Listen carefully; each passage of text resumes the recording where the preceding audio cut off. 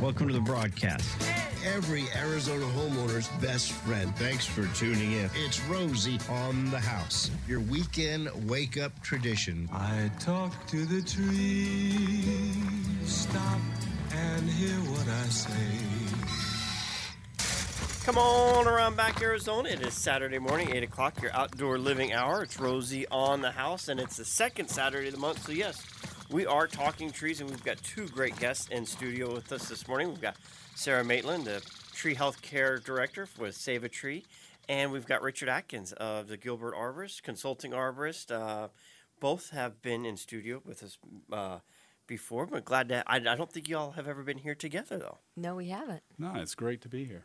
Great to have y'all. Thank you for coming. And we're going to start off like we always do, talking trees, with our tree of the month. And it's a pretty, I don't know that we've covered this one before either. I'm not sure if we have either, but it's a very different tree. Used to be grown by Mountain States. I'm not sure who's growing it right now, but it's the Celtis reticulata. And it's a native tree, and we find it going from elevations, I think, 2,000 to 3,500. And we find it native in riparian areas along washes.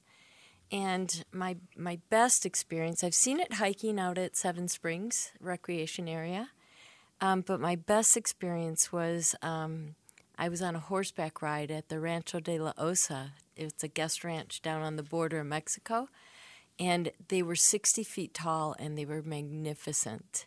But it's kind of a scraggly looking tree. They say it's kind of homely when it's young, and but as it grows and matures, it becomes really incredible.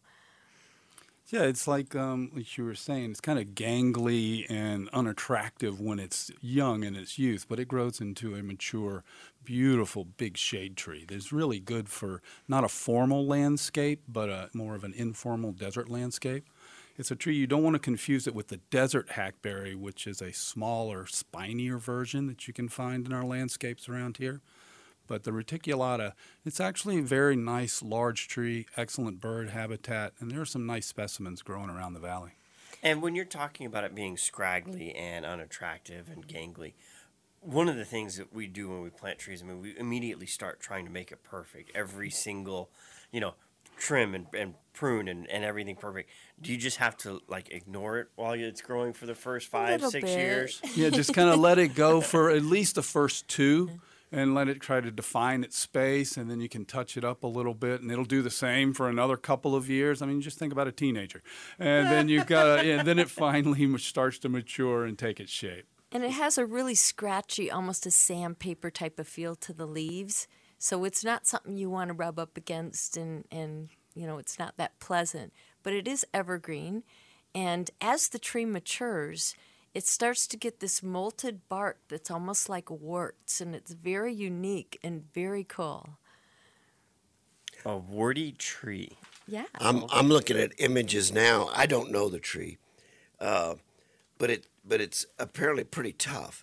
It'll withstand strong winds, air pollution, drought, energy-conserving shade tree. Its toughness makes this hackberry an excellent choice for just about any landscape, provided you have ample space for its dense root system. As long as you have ample space for it. Yeah. It's fairly cold hardy. I've seen it growing all the way from Safford up to Prescott Valley, going up to Payson, and then, even down south Tucson all the way through to Yuma. You can find it in washes there, as well as some landscapes. And when Rosie was just mentioning, if you've got the size for the root canopy, we always talk about, the right tree in the right space. Define the right space for this. It doesn't sound like this would be a great thing for, maybe an 8-acre lot. You might need something a little bigger than that. Right, definitely not your patio home tree. You definitely, if you're going to have a 1/4-acre lot or something, back 40, because it is a good wildlife tree. So you definitely want to give it space and then give animal space to be able to, hang out in it. But you're going to need a good section out in the back 40, so to speak, to where it can really mature, because a crown can get out to 35, 40-foot spread easily. Nice. Yeah, and they're very Nice. drought tolerant, which is really important. But you mentioned the berries earlier, and it's a native tree, so it's really good for our native wildlife. And I didn't know that butterflies eat the leaves of trees. Butterflies eat, the caterpillars will eat the leaves. Okay, and got then, of it. course, the flowers were fairly inconspicuous, but the bees will come to them as well. And then, like I said, the berries, while we can eat the berries, honestly, I don't find them that tasty, but they're not, harmful. But the birds really do relish them, and they will definitely keep your bird population happy. One really unique thing I learned about the reticulata when I was out camping at a mine claim once, the bark or the wood, it actually kind of dances in the fire with different sparkly lights. It was really interesting, and I only confirmed it because I was camping again in Arkansas and did it with the Celtis occidentalis, which is the eastern form of it, and it sparkled also. So I've not tried it with the pallida, but I don't want anyone to go cutting one down just to burn the wood, but it was something that fascinated me. Sounds like a good camping trick for, when you're hosting out-of-state relatives. So that is our tree of the month, the Canyon hackberry, and you can read more about it at rosieonthehouse.com in today's broadcast. And we also, in addition to the tree month, we also have our monthly tree to do. And if you'd like to join the conversation and talk trees, it's 1-888-767-4348. That's 1-888-ROSIE for you.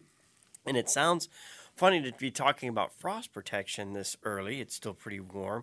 But when frost... I don't know. It was 78 when I woke up Yeah. this morning. Oh. Real. I've been wearing a flannel shirt on my back porch with my coffee. It was a coolness in the air. You can't say that. Amen. Well, we got friends from Wyoming who called and said, all right, the highest today was 30. We're heading back down to Wickenburg next week. So it's starting to come. But when the frost hits, the one thing you can't find is any frost cloth. Right. It's already gone. So if you wait until it happens, you're way behind the 8 ball. I have a big roll in my garage that I bought 2 years ago in anticipation of having frost, and I haven't yet. But the But bag you're ready. company You're prepared. is where I go, but it's a really large roll. You have to buy 250 feet that are 12 feet wide, and so Arizona Bag has frost cloth, but it's a big bag. Other places you can get frost cloth are your garden centers and Home Depot and things like that. I'm intrigued by this roll that you're talking about because the canopies that I had, they worked for the trees for about the first 2 or 3 years, but now,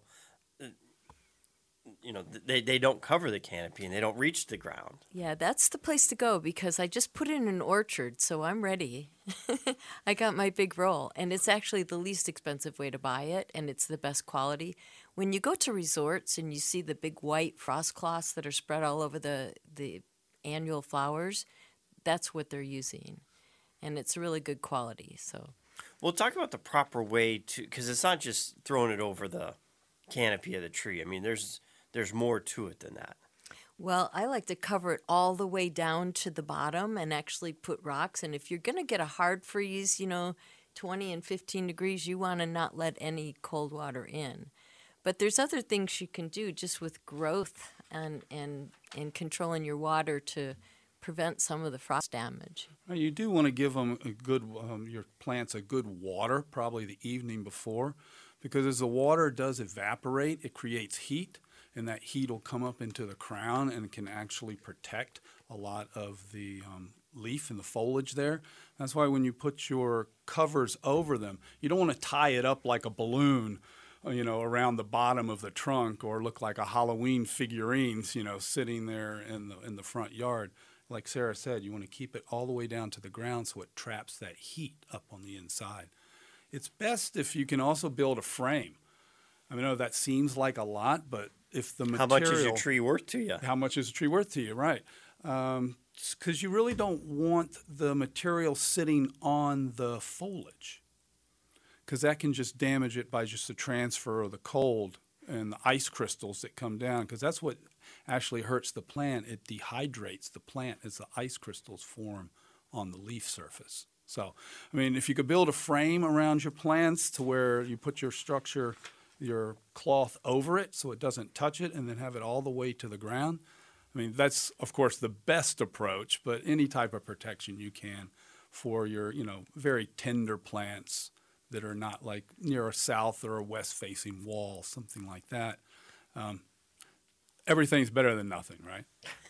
And a lot of people are thinking, well, you guys are crazy talking about this. It never gets cold. Well, about every 10 years, we get a really hard frost. There are pictures of the McDowell Mountains covered in snow and all the way down, on the desert floor. But the last one that hit, I remember it was about a day or two later, because it wasn't just like one night. It was a couple nights. And I know the plumbers were busy for months repairing frozen water lines that had broken in everyone's attic and had created a lot of leak. But I went to go replace a tree because I had lost one in the frost, and I walked into the nursery.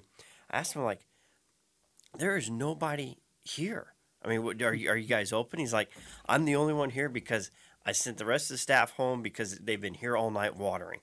Just they didn't have enough frost cloth to protect everything, so they just kept running the water, all by hand and hoses, saving all the trees. So that doesn't seem like water would make it freeze. Right, it seems counterintuitive. It does. But it actually, you only need a degree or two change of temperature, and that's what water can do on the soil to keep that temperature kind of even. And then, like I said, if it evaporates, it actually warms up the crown under the tree. And you can't put a light bulb down there if you really are keen. And there's, you have a specimen citrus or something. You can put a 100-watt bulb so it's off the ground and not touching the foliage, and especially with the covering like Sarah's talking about. And you just create that extra little heat in there. And you kind of lighten up on your pruning a little bit in the fall, Definitely. so you leave that protective foliage. The foliage actually, as it gets cooler nights, will start to harden off a little bit. And that's going to be less susceptible to frost damage than fresh vegetative regrowing stuff. When you shear plants and bushes and that new foliage comes out, boom, it gets hit hard. Talking trees, and you can join the conversation. 1-888-767-4348. That's 1-888-ROSIE for you. Text questions to 411-923, or you can email us at info@rosieonthehouse.com. Freezing, chilly, icy, with the cold and frosty taste that comes on cool.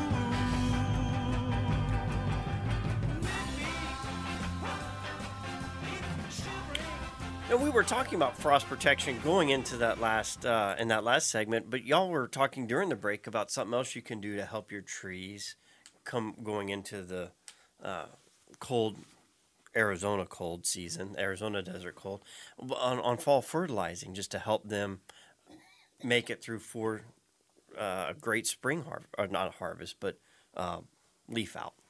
Well, fall fertilization is really great. I like to let it get a little bit cooler, but to just help the trees recover from the heat of the summer, provide nutrient. The soil's still warm enough where the roots are still growing, and they can absorb it, and it really helps to stabilize them. It's good for nutrient.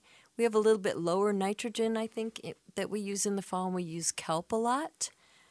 Save-A-Tree has a product, a kelp, that's harvested from the North Atlantic, and they formulate it, and I get really good result with the desert trees with that. Yeah, the desert trees as well as all of our deciduous shade trees. I'm more of a fall proponent for fall fertilization. Spring is good, but like Sarah mentioned, our soil temperatures are still relatively high compared to other parts of the country. And just having those nutrients there and the roots taking them up and storing them, when that spring flush comes, they're ready. And the leaves and the buds build and the leaves break, and you're not going to miss it with that spring fertilization that comes after. So big proponent of good fall fertilization and incorporating organic material into your soil. Now, for a homeowner, for a do-it-yourselfer, what type of fertilizer, if I'm going out to my local nursery, what am I looking for? Well, generally, we don't like to prescribe fertilization without a soil test and analysis. But if you're looking for just a general kind of all-purpose fertilizer, I'm looking for a balanced type fertilizer, a balanced complete, something like a 14-14-14. I like it something that'll dissolve, that you can pour in a liquid around the root zone. That's more of something that I would be looking for. Sarah, what do you put down? Well, we use a liquid fertilizer also because we feel like a drench from the surface just is the best to get to those feeder roots. But we also add a lot of different nutrients to it. We use the Soluble Max. We add the Mycorrhiza, which is the Soluble Max. We also use Biozone, which is naturally occurring microbes that fight pathogens in the soil. And then we add the kelp. And with some products or some trees, we'll use the citrus pH reducer because we find certain trees are more finicky, have not really supposed to be here. And they don't like our pH, so we can lower the pH even though it's brief because the pH of our water is high. It'll come back up, but it's brief enough to help the tree really kind of take up the product. And you mentioned that about the pH, and that's very important with your micronutrients as well. Correct. You got to have if you're putting down some iron or some manganese, it really needs to be a chelated. And you can see that on the label. If it's not really a chelated type of micronutrient, it'll just kind of sit in soil and it won't be readily available to be taken up by the tree. And y'all both mentioned a liquid application, which is a little bit more than the granular. You know, the granular you just spread around the drip line of the tree and work it in. How much liquid are we talking about for a tree? Do I have to mix 10 gallons of fertilizer? Do I have to mix 20 gallons? I mean, you kind of got to read the label. Yeah, your label, and it depends on the size. Usually a couple of 5-gallon buckets. I mean, I'm being very general here. So you're talking like a couple of tablespoons of this material and a couple 5-gallon buckets and kind of just lightly pour it around under the canopy. Every product out there is going to be different, so you really need to read the label, and it should even give you some parameters of diameter of your trunk. DBH, or diameter at breast height, is 4.5 feet, and so it can kind of give you parameters or by canopy size, but read your label because everyone's going to be different. And then if you were doing a granular application, you can do that pretty much any time, but you can't just lay the granule out and let it be. I mean, like you had mentioned, you got to work it in. You have to. It doesn't start dissolving till it gets wet, so you got to water it. Right, and that's a lot of times I'll go and visit people, and I'll see the fertilizer just sitting on the ground. When we put it down, I was like, well, you have to water it in, and then kind of scratch it around with the rake a little bit and work it into the soil. Could you take the granular fertilizer, put it in a gallon sprayer and let it, does that sound dumb or not? It depends on the material. I'm not saying I did that. Yeah, but a lot of it's dissolve. encapsulated. Right. So that it's made for a slow release. And so I just tell people if that's what you're going to do, pull all your gravel back, spread it out there by label, and you have to get out there and incorporate it into the soil so it does release. There is some soluble products that are fairly inexpensive that are available, so I invite people to look into that. Great time to fertilize your trees. Great time to make sure you give them a little that extra fertilizer for the spring push. Yeah.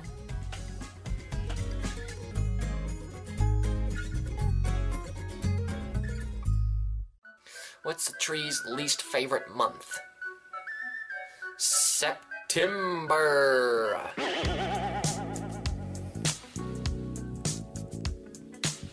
And we've passed it, so we made it through that. We got a good full moon coming. We got the Hunter's Moon tomorrow night. Talking Trees with Sarah Maitland, arborist for Save a Tree, along with consulting arborist Mr. Richard Atkins. Thanks for spending y'all's Saturday morning here with us. I remember, I think the first time I really got to hear you speak, Mr. Atkins, it was for an event down at the state capitol, probably around Arbor Day because they usually have an event down there.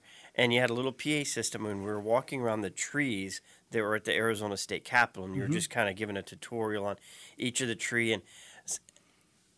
and you were talking about the fact that a lot of these trees we're going to have to start replacing, which is, and like, you know, you're standing there looking at like well, this looks fine. What's the big deal? And you're like, see this branch here? That one's dead. And this one over here, that one's about to die. And we're going to have to cut this one out before it falls on somebody. And these are starting to become hazards because we don't want, if somebody got hurt sitting under the tree, obviously that's a liability you don't want. And every time I go by the Capitol now, it seems like there's another little new tree planted here and another new tree planted there. And they're kind of replacing, starting to get in that transition. But the trees they're planting now aren't the same ones that were there. It seems to be quite a transition in what they call I've heard referred to as kind of like legacy trees, that ones that we're expecting to be here 50, 60, 100 years. Right. You're looking at just, the palette does change in what's available throughout the industry over the years. We're planting different trees now than what we were planting, in the 60s and the 70s. So, yeah, when you're walking around like that, I remember that event. It's like you're doing a walking risk analysis the whole time, wondering what people are seeing when you're walking around like that. So, yeah, it's just looking at different species and how, we do look how the climate is changing, how our temperatures are changing, and what species are going to be here for the long haul, and trying to make those decisions. So I asked that question or brought that story into play because I'm going to ask the impossible question. What's your perfect tree for Arizona? The perfect tree for Arizona? I get clients that ask me that all the time, and it ends up being the plastic one in the pot on the backyard, right? For Arizona right now, it's going to depend. I'm going to go back to the default. It depends on the space. What's your purpose and the value that you're looking at for your property? That's going to help determine what your perfect tree is going to be. It could be an evergreen. It could be deciduous. I like desert ironwood. That's my favorite tree here in the desert. It's not for everybody. But there's some good shade trees out there, some smaller stature trees for patio homes. And I'm going to say it really depends on the value and the benefit you're looking for. And we're also looking at water management too, and so a lot of what the industry is growing and what we're trying to plant too is something that's going to be more drought tolerant. And I know you're familiar with the Champion Tree program. You were just mentioning you got to recently visit the Champion Juniper that the Granite Mountain Hotshot saved and the Granite Mountain Fire. And there's a nice memorial there for those Hotshots. Have you ever visited the Ironwood Champion tree? There is a large Ironwood Champion that's off of the road going by Lake Pleasant. And I was out there about 4 or 5 years ago. Beautiful tree. It's not far from the road, actually. Nice little hike there, but yeah, it's a beautiful tree. It is, and it is my favorite desert tree. A mature ironwood is, but like you said, not for everyone. I've tried to get them to grow, and it's just like it takes. They are slow. They are, and so then at my uncle's, I'm like, man, you've got these beautiful ironwoods, but I know these weren't here when you built. How much do they cost? He's like, you don't want to know. You don't want to know. I was just working with some clients that we transplanted some large box trees, and that takes a crane and, salvage material from a development project. And yes, you don't want to know. You don't want to know.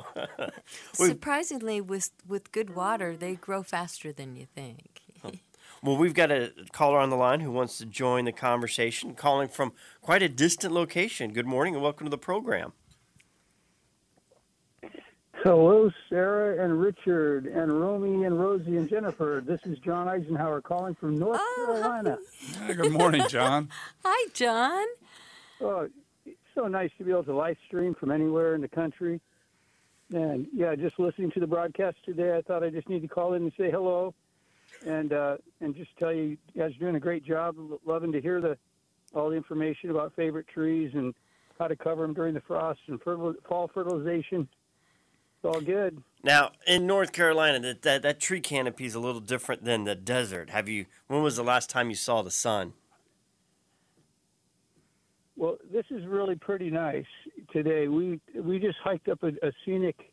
We just left Asheville. We're actually going to visit my daughter in eastern Tennessee. So it's about an hour and 45-minute drive to Tri-Cities. And we just stopped at this scenic overlook and hiked up, and it's just incredible. Just nothing but a tree canopy. The whole vista, the whole horizon is just fall colors are just starting in now, and it's looking really beautiful. Now, if you're new to the broadcast, John Eisenhower is actually the gentleman that started the Talking Trees Hour, and he's, as you mentioned, spending a lot of time with family and traveling right now.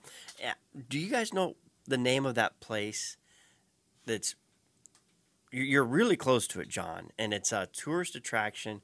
You can hike up it, and from there you can see 7 different states, all from the same. Stone Mountain, maybe? Lookout Mountain, I think it's. Lookout Mountain? Yeah. Lookout Mountain. Yeah. Are y'all It's gonna? in the Ozarks? It is. Chattanooga. Tennessee. Yeah, I think it's farther. It's. Hey, he's doing some forest bathing, huh? Yeah, that's what John's doing. John's. You're looking for forest bathing right now. I think that's what you're into this morning. I think we're a ways away from Chattanooga, but we're doing some forest bathing for sure today. We just saw a couple of new plants. We just took some pictures. We got that plant app where you just put your, what's it called again? Picture this. Picture this.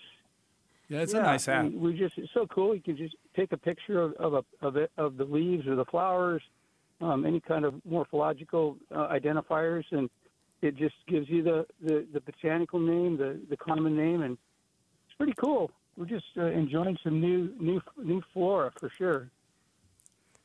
Well, thanks for taking a minute to call in on your travels, safe travels, and I assume you're not traveling alone. No, my dear wife Kim is here. She says, "Don't introduce me on the call." Hi, Kim. Well, I figured that, which is exactly why I said it. No, we actually are headed to my daughter's place. She's got the LSU Tennessee game all dialed up, ready to watch today. So we have some conflicting loyalties here. I know the big Romero families are big LSU fans, and that's why. And we've got a bunch of Vols over here, volunteers that are rooting for Tennessee this morning. Well, I wasn't going to say anything about it, but since you brought it up, we were talking last night, just a little bit of nostalgia. One of my favorite games I ever experienced in Death Valley and Baton Rouge was when Tennessee came ranked number 11th, and I don't even think we were ranked at the time. This was in 2000. It was like September 30th, and we beat them in overtime. And I remember that fourth and goal for the Volunteers in the fourth quarter, and from where I was sitting, I could just see the pass perfectly. I'm like, it's not going to happen. And it was defended. They knocked it to the ground, and we tore the goalpost out of the ground. And after that, went back to the next game. There was armed security, making sure nobody got out of the stadium onto the ground. The college didn't have a sense of humor about paying for the new goalpost again. No, that can only happen maybe once, and then they got to put some security in place. So, well, I just love you guys. Great broadcast, and we'll catch you next time around. Okay, John, be safe. Sounds good. All right. Remember, it's only a game. Don't cry when it's over. All right. Well, that was a nice surprise. John Eisenhower, he was who started the Talking Trees Hour, and we've got two very qualified arborists in his place today. So let's talk a little bit more about that forest bathing, huh, Richard? Now, forest bathing, if you're not familiar with it, I mean, it comes from Japan, basically, was the impetus of forest bathing. And there it's called Shirin-yoku. And there's actually a whole institute of forest bathing. It's very well known and practiced throughout the universities and the population there. And I know it sounds kind of funny, and everybody's like, okay, we're running naked through the forest, which you can do. But generally, it's just getting out into the forest and using all 5 of your senses to really take in and bathe in what's around you. It's not necessarily hiking. It's more of a casual stroll. And I like to say it's what you call noticing.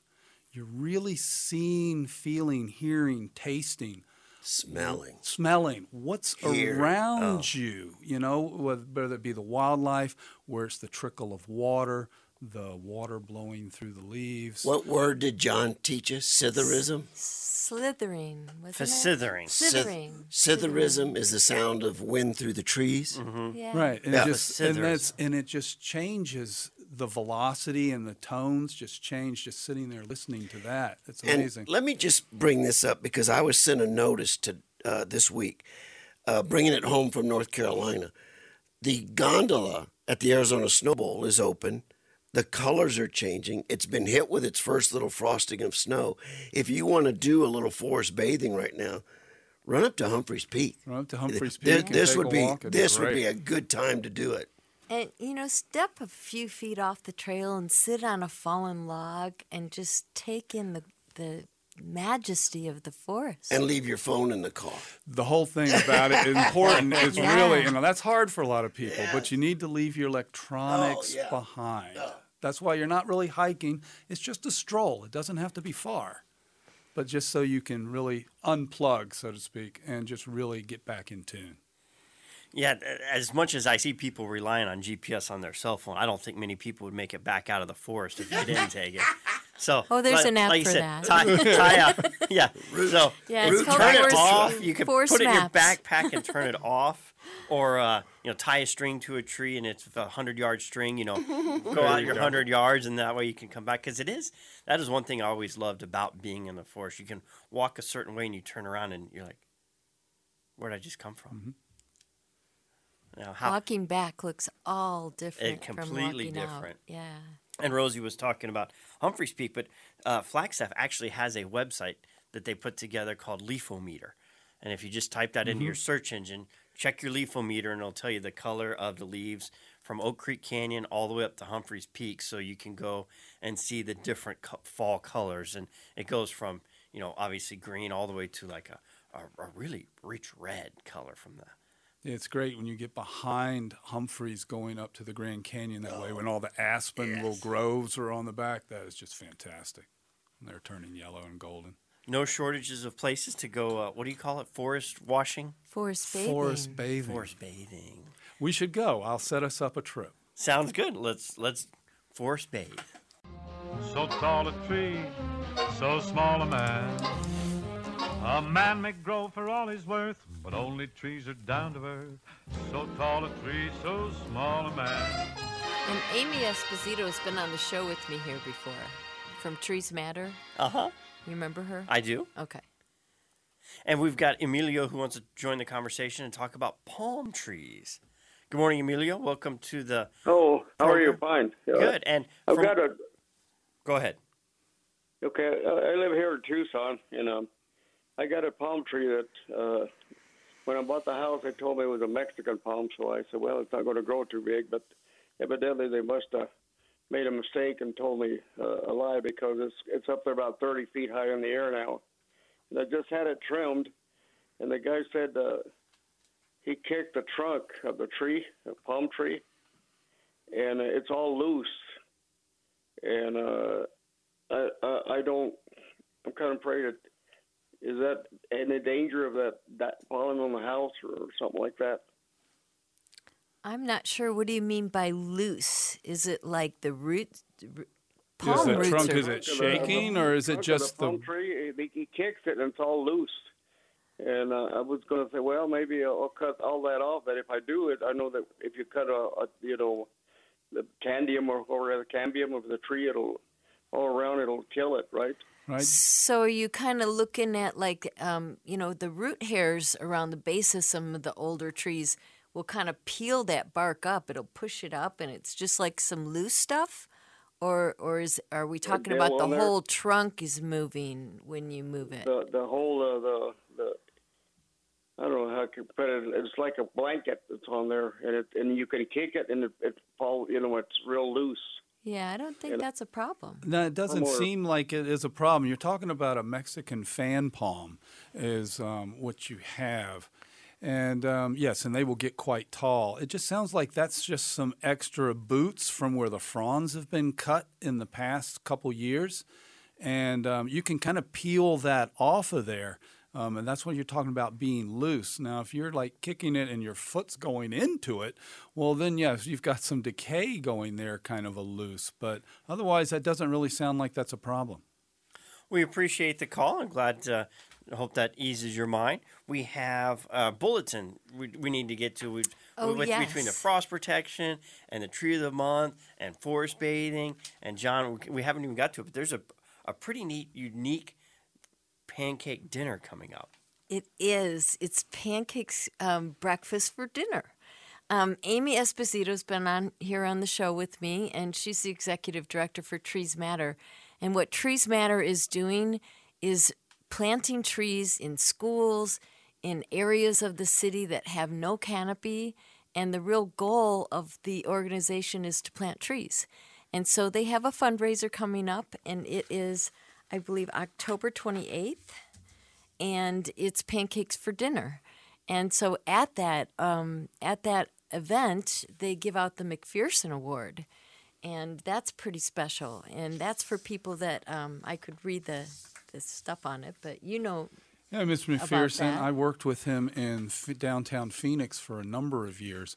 Very strong advocate for planting and caring for trees in, densely urban areas, and really was a champion for helping out a lot of the neighborhoods there. And so they put an award after him and named it for a volunteer in the, urban Phoenix community that's really doing the work of helping get the word out about the benefits and values of trees, and they usually recognize them at this. It's a very tasty event. I would invite people to go there. And it's made with mesquite flour. Mesquite flour pancakes. Yeah, that's what makes it really fun and special. But it's also a fundraiser for Trees Matter, and we're trying to increase our canopies as much as we can. And again, that is Friday, October 28th, and you can get more of that at Trees Matter. Yep, go on their website. They had all the information. And we're getting close to our holiday season, and y'all have started offering a holiday light service. Well, this is, I think, my second year or third year. Anyway, I did a ranch for a couple of years. I had just a great time doing that. But holiday decor is something you do for yourself. You want to drive in your driveway and you want to look at trees and you want to see the sparkle, and it's a gift that you give yourself. And Save a Tree does decor. We started up in Denver, and we do the Denver Botanical Gardens. So it's really nice stuff, and it's commercial grade. And what Save a Tree offers is a service. So we will come and put up your lights. We'll maintain them through the season. If a light bulb goes out, timers go out, whatever, we'll come and take them off, and we'll put them in a box with your name on them. So it's just a fun thing for me. I enjoy it because it's so pretty. And it's just a great thing to do for yourself. So is that called the Frank Griswold service from Save a Tree? What? It's called Holiday Decor. Holiday Decor. I think you need a little more pizzazz in that name. Yeah, no trees, roof lines, whatever you want to do. It's a gift for yourself. And you said a gift for yourself. That hits home because the year I didn't put lights up in our trees, it never felt like the season. But I mean, right. The way we've got it down to how we like it, and if it's not there, it just doesn't ever feel like. Well, Richard and I were talking about it because I do my own lights, and I brought them from my other house, and so it's nothing matches. And when I do the decor with Save a Tree, and then I go and I look at my lights, and I'm like, oh my gosh, this looks terrible. But you should hire Save a Tree. I know, I should. But it's really nice to have them around your home. And like we were speaking earlier, it's also frost protection. Yeah. So you can, use it. It has twofold purpose there. And could you leave them up all year long? If you're going to have to adjust them because of how you put them in the tree or around your plants. You just don't want to leave them all year and not adjust them at all. That will hurt the tree. And how does somebody get a hold of Save a Tree? Our phone number is 602-788-0005, and you can have an arborist come out and look at your trees and help you with your holiday decor.